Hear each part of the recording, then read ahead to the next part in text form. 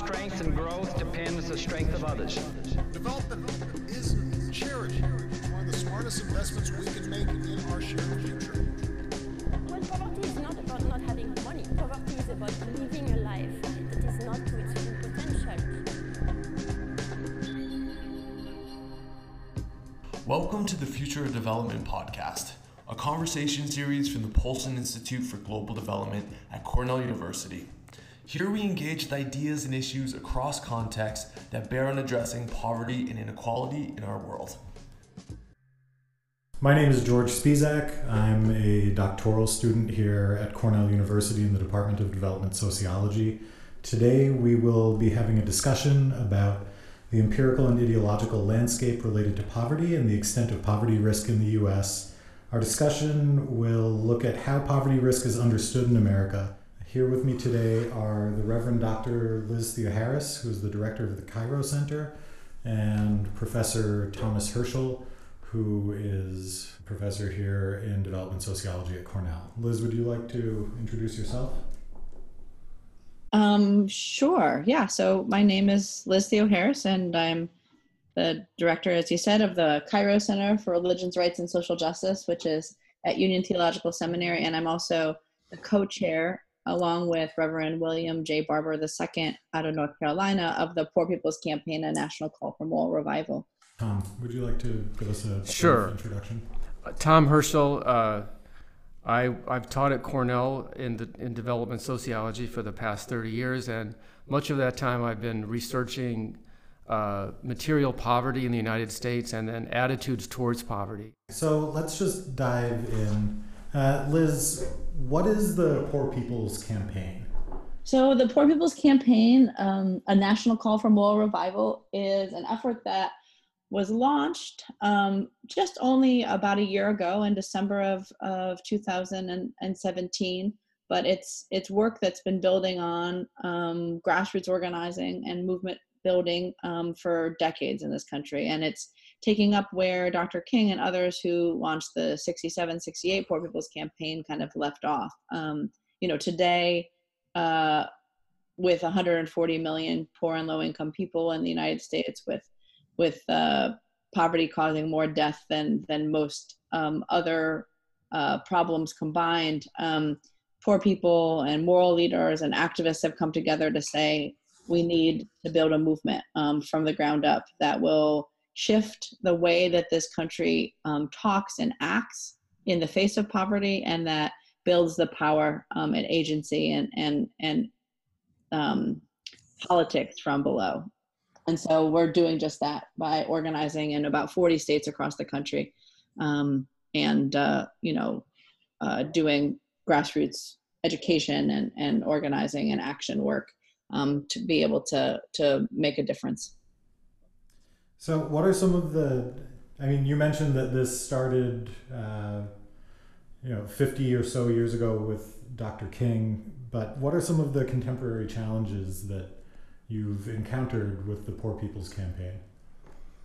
So we just finished 40 days of doing nonviolent civil disobedience and direct action in about 40 states across the country. That was it was the largest and most expansive wave of nonviolent civil disobedience in the 21st century. And the reason that poor folks and moral leaders and others are coming together and kind of trying to stop this country in its tracks and make us pay attention to the real issues that are facing us today and the real solutions and demands that are coming up from grassroots communities is because, we've been doing organizing tours, organizing events for some time now, and in Lowndes County, Alabama, folks are living, with raw sewage in their yards. In Michigan, there's poisoned water in Flint. There's hundreds of thousands of people without access to water because of high rates in Detroit. There's the threat of, deeper water pollution and pipelines because of Line 5, at our nation's border, families have been for years being separated, and that's only intensifying. And just all of these questions and issues are connected. We looked at the 23 states that have enacted voter suppression laws, in the last, 8 to 10 years, and found that the states that are suppressing votes and denying people their right to kind of participate in the democracy are the same states that have the lowest wages, have the highest amount of people without health care, have the fewest protections for immigrants. And so we see that all of these problems, around poverty, around racism, around ecological devastation, around the war economy and militarism, are actually inextricably connected. And so that as poor people and as other leaders across this country, we need to kind of come together and do something about that. This is sort of a question for both of you, but what do you see that's changed in or with poverty in America in the past 50 years or so, between when Dr. King first started organizing this and now with its vital reoccurrence? Tom, I know that you've done some longitudinal work with data sets regarding poverty. Like, what changes have you seen since the late 60s? Well, I think poverty risk has generally increased over the last 50 years. Starting in 1970, inequality is increasing. So what my work is really focused on is sort of where the ideal meets the real. Mm-hmm. That most Americans have this idea of the American dream, which has its positive side, that everybody should have a chance to succeed. But what we see in our data is that more and more people are confronting poverty.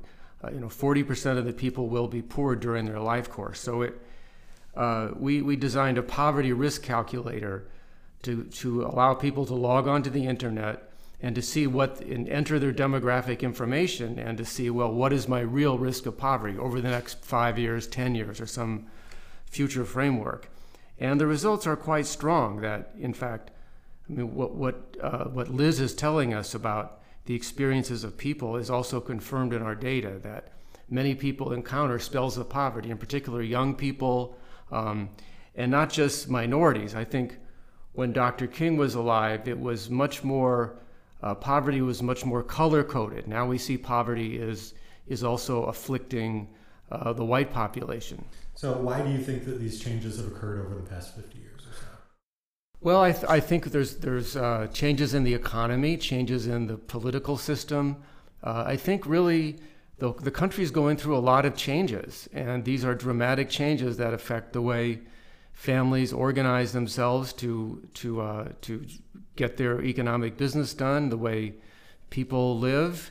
I mean, you've developed this poverty risk calculator, and is this a useful tool for individuals to use? Have you heard of any stories of people using it and coming away sort of with a different orientation towards the rest of their lives? I think so. The idea of the poverty risk calculator is modeled on a heart disease risk calculator, that there are many of those on the internet. They're based on longitudinal data, the Framingham study. What is my risk of a heart disease given my cholesterol and so on and so forth, and age and weight.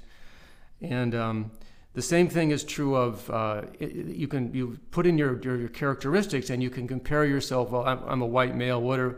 How do I compare to black males or white females or whatever? And so I think it allows people, for example, candidates for the presidency have talked about this, that if you look over the life course, that poverty is a real problem. And the political leaders have taken this up. They've stepped back from actually doing something. But I think people are recognizing that poverty is a problem faced by the majority of Americans. It's a problem of our culture.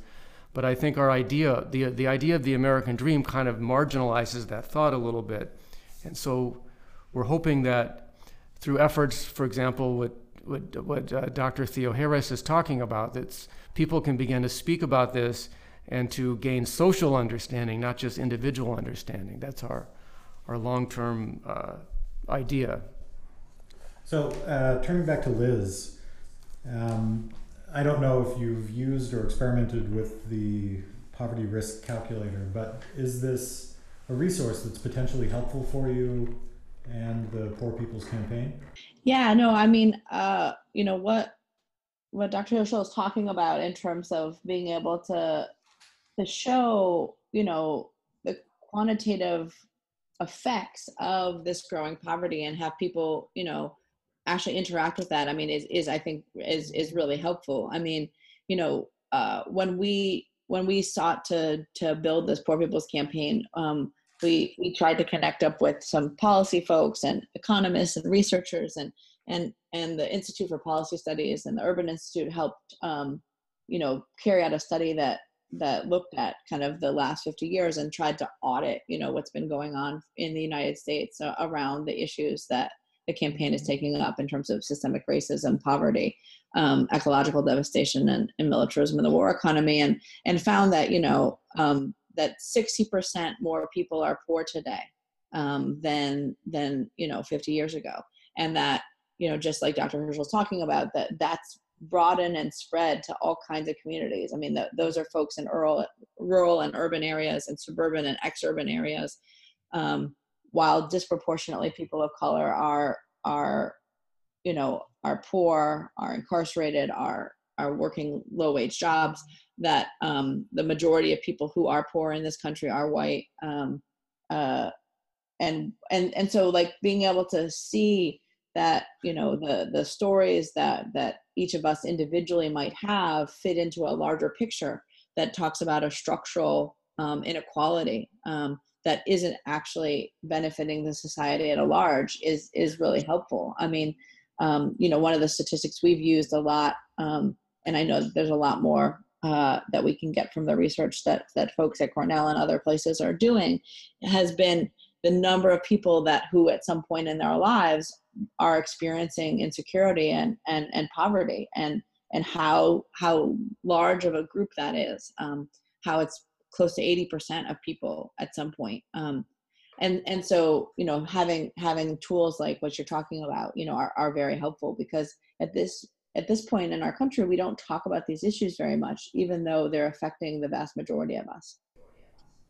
Yeah, and so what do you think that we in the United States can do differently to address poverty? What could we do more of? What could we do less of? So what we're talking about in the Poor People's Campaign is the need to shift the narrative, to actually start calling out the name and condition that so many people are experiencing in this country, and to do that by looking at education, looking at housing, looking at healthcare, looking at living wage jobs, looking at the lack of sanitation workers, looking at, sanitation like systems, looking at, the closing of libraries and the, fire departments having brownouts. And to look at the fullness of, the abundant world and country we live in, and the deep poverty and disparity that exists, and to have that be at the center of our political discourse, and knowing, and not just the conditions, but also the fights and the struggles and the organizing campaigns that grassroots leaders are waging. Because, what we've come up with in terms of the campaign is a set of very visionary and broad sweeping demands. Things like single payer universal healthcare, things like, living wage jobs, and the right to form and join unions, things like free education, but also at the college and university level, things like automatic registration to vote at the age of 18. We can automatically be registered for the draft, but not to vote. And a series of other things. What does it look like to have water and sanitation services accessible to everyone? What does it take to have a real public transportation system in this country? And those demands are coming out of real struggles that people are waging. And so we think that we need to not start just one place. We need to actually put together all of these issues into something that can be possible, but also, touch on all of these issues that are affecting our lives. So both of your projects seem to be very focused on the United States. I'm curious if there are ways that your work informs perspectives internationally, or if you know of other similar projects that are functioning on a global scale. So let's start with Tom. I think that there is not the poverty risk calculator for the United States, I don't think has been adapted by other countries. We have a unique data set, longitudinal data set in the United States to do this. This certainly could be done in other countries. with other sorts of data. So we encourage that. I think in general, the struggle against poverty is a global struggle. We have people leaving their countries because their economy is being shut down. For example, in Greece and South Africa and other African countries, people are leaving. So I think migration is very much a part of this. And this is a problem that can be and should be solved at a global level. So in theory, yes. But I don't know. I mean, probably Dr. Theoharis is more knowledgeable than I am about the international struggle against poverty. That's, definitely, we've had a chance to connect and learn a lot from actually different global social movements of poor people. And when we did the 40 Days of Action for the Poor People's Campaign, and it culminated in a call to action rally in Washington, D.C. at the National Mall on June 23rd. And, there were about 25,000 people from across the U.S. that were at that action, and about 400,000 people, following online. But also what happening on the 23rd were global solidarity actions in a bunch of countries across the world, because we've been talking with folks across various continents about how you can't actually just end poverty in one place in this globalized economy. And so we've done a lot of learning and studying and exchanges with folks from other countries, and both how they measure poverty, and also what poor people are doing in the face of poverty, and what moral leaders are doing in the face of these conditions to change them. And so we know that this Poor People's Campaign that we're a part of needs to be a global one. We also know that in this country for 50 years, somehow the word poor has become a 4-letter word, and that we need to organize and unite poor people in this country and with others that are concerned about the issue of poverty in order to be able to impact not just the politics here in this country, but across the world. Yeah, I think the international aspect of this is actually also really critical. And one of the things I'm very excited about is that using our diagnostics, we found that people from every country on the planet have logged into our poverty risk calculator. And so the idea that poverty risk is a regular part of American society, I think that's an important understanding that people need to have, that this is not it maybe is a country a city on the hill in some ways. In other ways, it is a place where people face real risk. The insight that poverty is something that is probably best addressed globally and all at once. Anything globally, let alone in synchronicity. The examples of this are really limited. What may it take for that to come to fruition?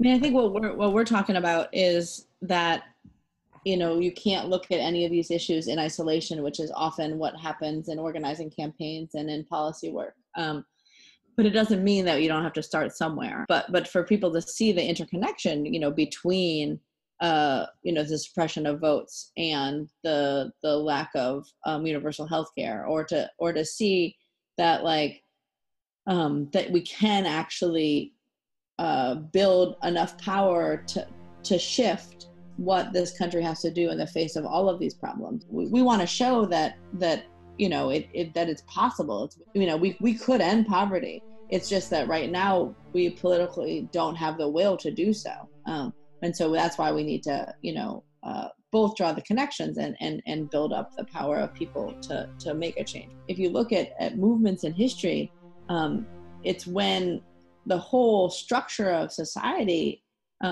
is in question that it can be transformed. And so, right now, to have the level of homelessness, the level of low wage jobs, but then also to have the level of wealth and inequality that exists, it doesn't have to be this way.